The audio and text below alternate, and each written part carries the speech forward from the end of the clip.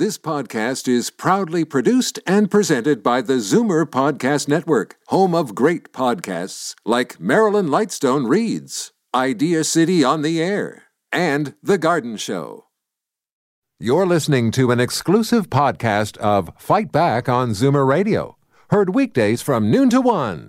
You're listening to an exclusive podcast of Fight Back on Zoomer Radio, heard weekdays from noon to 1. Fight Back with Libby Znaimer on Zoomer Radio. Welcome back. Next up, we have a story about personal advocacy and how good things can happen through the efforts of one person or group of people dedicated to making change in their community.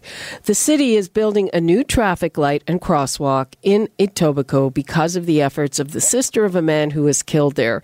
Laura Hayes is the sister of Jamie Hayes, who was killed in October 2015 after being struck by a car driving south on Islington Avenue near Holgate Street.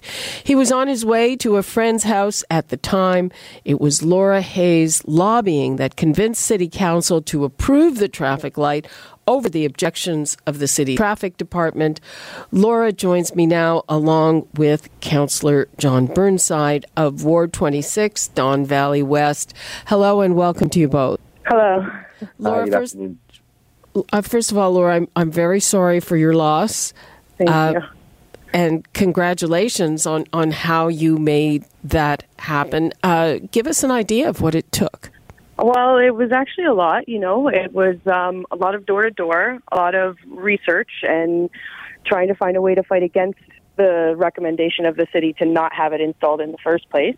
It was more or less, it was a matter of using your voice to express to people the importance of it. I did petitioning door to door. I did my petition. I spoke directly multiple times with John Campbell to come up with a few solutions as to what we do in order to make it a safe crossing. The amount of people with like the elderly people, the children, the grandparents, it's an absolutely dangerous crossing. At 60 kilometers an hour there. And have there been a lot of crashes, a lot of injuries in that?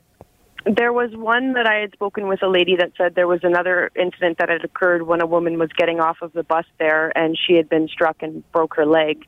And then there was another story that I had heard while I was going door to door talking about it while it had happened. And there was an incident down at Summit Crest where another little boy had been injured down there. So that's why the light at Summit Crest went in. So it's not uncommon. It's a big distance when you get off the TTC to the next light that you could safely cross at. It's 225 meters one way and 280 meters the next way. And do you have any idea of how much time you spent on this? Oh, me? It's been months, I went out door to door probably on 6 different occasions with multiple different people, and we just kind of lobbied for that, and then going to the city appointments, going to speak for city council, all that stuff. But generally about a year to get everything said and done for an approval. I have to tell you, right in my neighborhood, there is a light at a place where a child was killed, I think, quite a long time ago. Mm-hmm. And I have heard of others. And John Burnside, why does it take a tragedy like that? Well, and it's always a very tough situation, but the reality is that, there are numerous intersections throughout the city, and if we were to add lights at every intersection or long stretches of road, there'd be total gridlock, and that leads obviously to other problems. One of them being driver frustration. I mean, I absolutely agree in this case when you have a 500-meter distance between two traffic signals and a TTC stop in between. I think that's warranted, but as I say, the reality is we just can't do everything because it would be total, I'd say, mayhem on the roads. The other option in case of those kinds of things would be to remove the TTC bus stops that service with no safe crossing. That's a big issue for me personally, because after, when I punched in the email or the residential address where my brother was going, the TTC app and the Google Maps told me to get off at Deerfoot Road and cross towards Holgate, which is asking me to cross 60 kilometers of traffic or 60 kilometers an hour and 4 lanes of traffic. Yeah, right? So that is a great idea. And the problem then becomes one of the political in nature, is that politicians don't ever like to take things away, even though it is common sense, and that's total common sense. But politicians, they take out a TTC stop and then they're inundated with complaints. I am glad to see that you went with the community council of Etobicoke went with the traffic light and not crosswalks. I think crosswalks are more dangerous than no control at all. Really? Yeah, most definitely. Can you explain that, someone? I'm happy to. So the reality is, when you come to a crosswalk, people should say, "Hey, there could be someone crossing here," and look, they don't. People are oblivious, and so pedestrians may or may not hit the button. They start walking, thinking that drivers will actually stop, and they don't. When I was a police officer and I was a traffic officer for 5 years, I can't tell you how many accidents I went to, and I use the term accident loosely. Crash. Yeah, exactly. Where a pedestrian was legally crossing within the pedestrian crossover, and the driver didn't see them. Yeah, that's very, very common. I have one up by my house that is very, very difficult to get cars to stop at. And I agree fully with the pedestrian-controlled traffic lights. And they had stated to me that they no longer install crosswalks for that reason. Like when it's out in those residential areas, they don't do crosswalks anymore. Now they only do the pedestrian-controlled traffic lights because of the amount of accidents involving pedestrians at crosswalks. John, have you gone through this process in your neighborhood with the residents who want a traffic light? And what's the kind of bureaucratic hurdles what are the bureaucratic hurdles that people have to get through?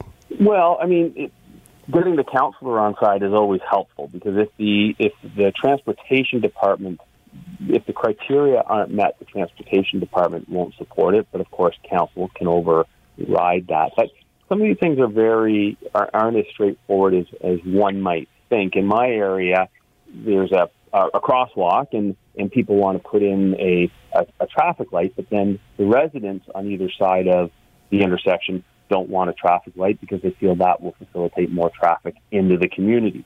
So things are rarely as straightforward as they would appear. But anyone that wants a traffic signal, or any other traffic control for that matter, should really contact their counselor, because if you have her or him on side, it really speeds things up. I definitely agree with that. And go ahead. Why did the traffic department object to your traffic light, Laura?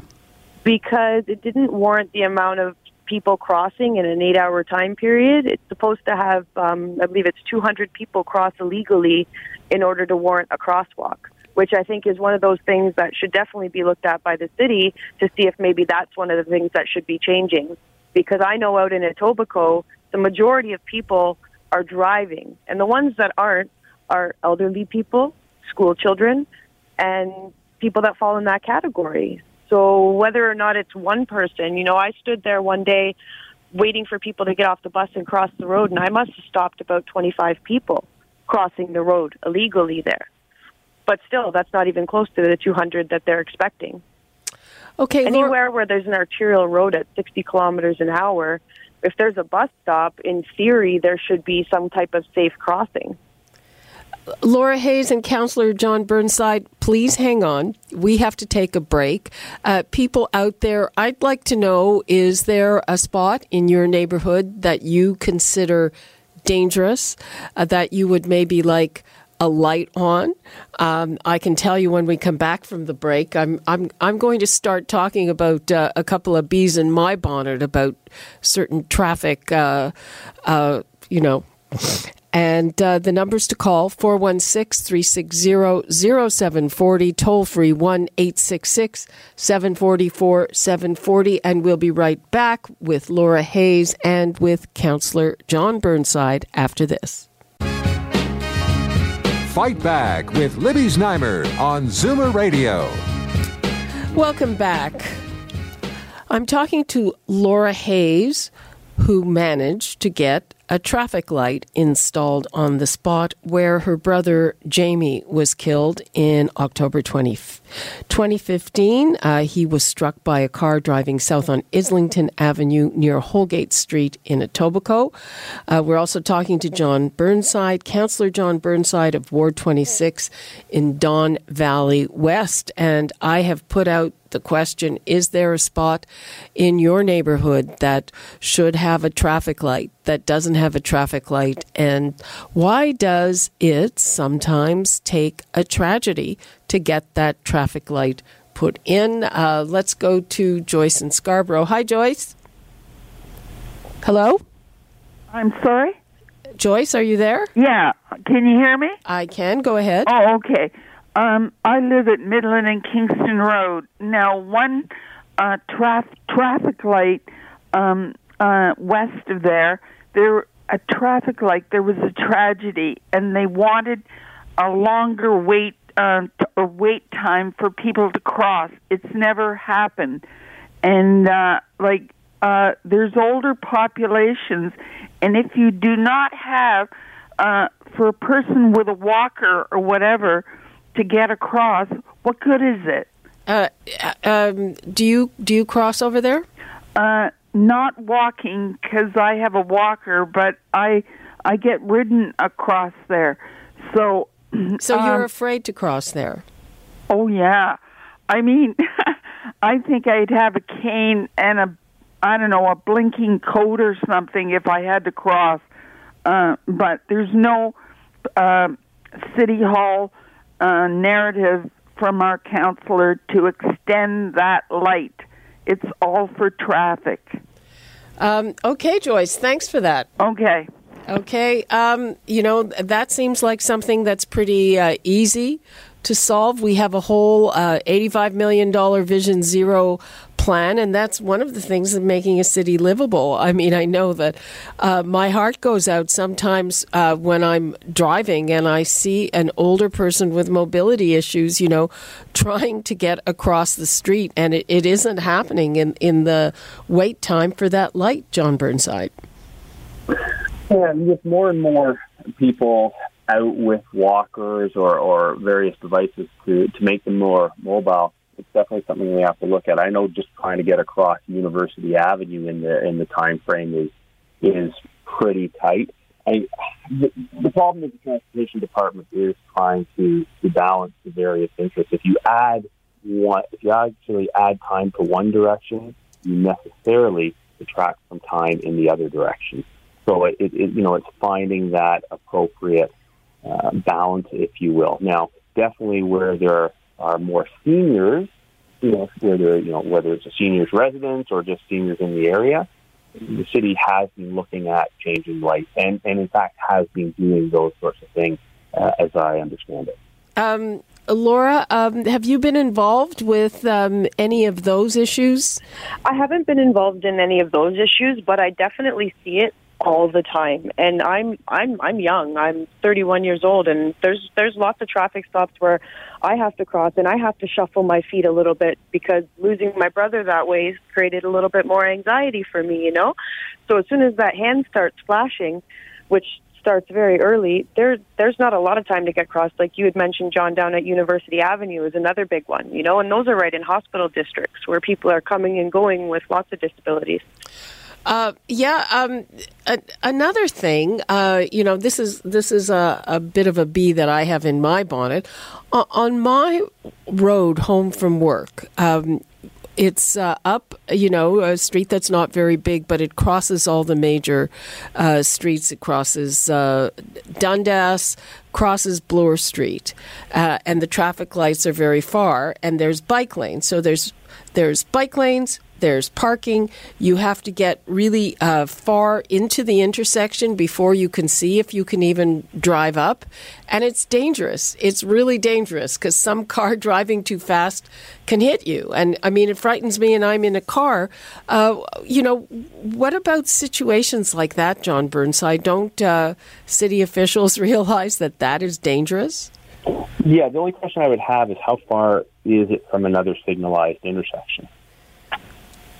The signalized intersections would be, a large block away on either side. Okay, so the city has a general rule, and there are exceptions to it, of course, where there has to be 225 meters minimum between signalized intersections. And that's actually, the rationale for that is actually one of safety, because what happens if there are intersections that are too close together, what we find is that people are actually looking at the wrong set of lights. And so then they end up going through red lights because they're looking to the next set of lights that might be green. Yeah, but the signals are in another direction, right? But you have to cross. I'm talking on the major street. Right. But so I'm going up Shaw Street. Yeah. And I get to Bloor Street. I have to be halfway in the intersection before I can even see. There are cars coming fast in both directions. How do I cross? Well, what I'm saying is on Bloor Street, how far is the next intersection? Well, it's a long block away on either side. So It's at whatever it is. I forget the names of the streets. But I'm just saying, it's dangerous when you're crossing, even on a smaller street. You're crossing major intersections, and there's no light. Right. So the other issue with the city is that what we're trying to do is keep people on major arterial roads and not using the side streets.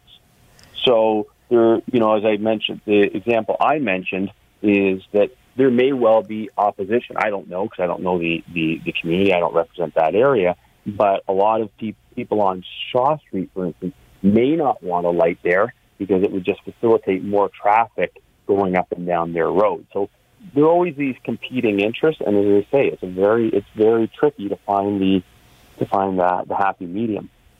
Okay, let's take a call from Teresa in Etobicoke. Hi, Teresa. Yes, hello there.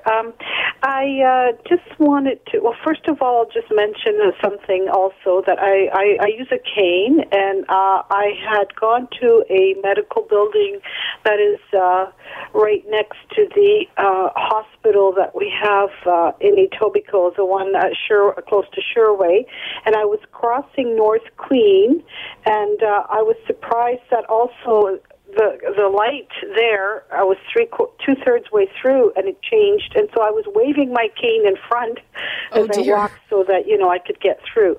But I have a suggestion. I'm wondering if anything like this could be used, for people that have mobility issues.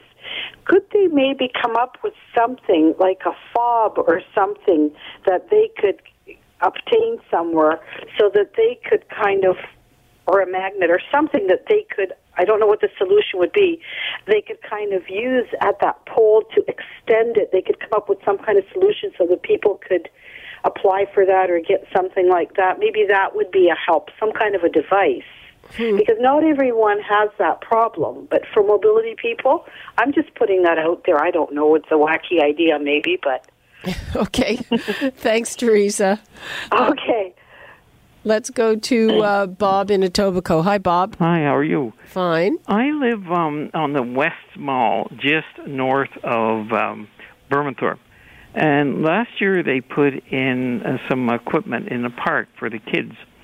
And it's been very popular. I've counted as many as 55 kids over there at one particular time.